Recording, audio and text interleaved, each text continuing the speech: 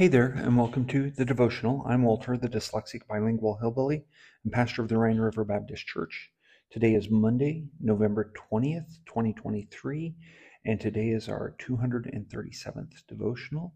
And today we're finishing up our series a little bit, our character series on David. We'll continue our character series on the different characters in the Bible, but I meant to do this one on Friday, and the day just got away from me. But as we finish up looking at David, we've already seen how David was a man that was just ignored by others as a child. He was a man that defeated giants even as a young man. He was a man that was on the run. We've also seen that he was a man that had problems and gave in to his temptations. But here is probably one of the most important things about David, and something that we all need to learn. David was a king that prepared for the next generation or the next king. And he didn't start off that way. That's not how he started off, but that's how he finished up. And so that's a good thing to remember with him. We're going to look at First Kings,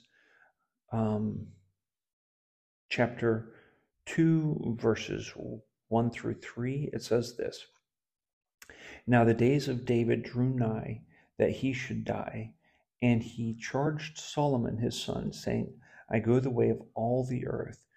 Be thou strong therefore, and show thyself a man, and keep the charge of the Lord thy God, to walk in his ways, and to keep his statutes, and his commandments, and his judgments, and his testimonies, as it is written in the law of Moses, that thou mayest prosper in all that thou doest, whithersoever thou turnest thyself.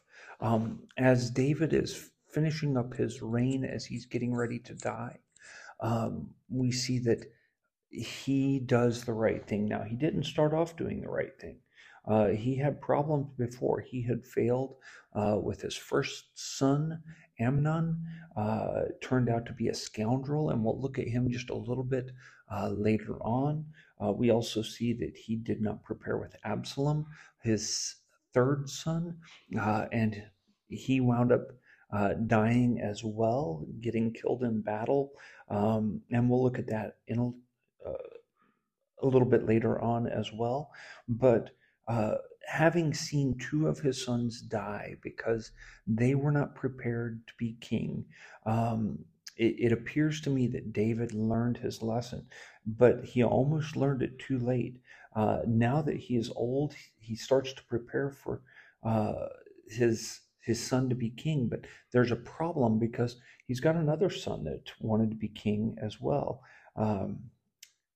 Adonijah was one of his sons, and he thought that he could be king, and so he gets Joab to join with him, and he gets Abiathar, the priest, to join on his side.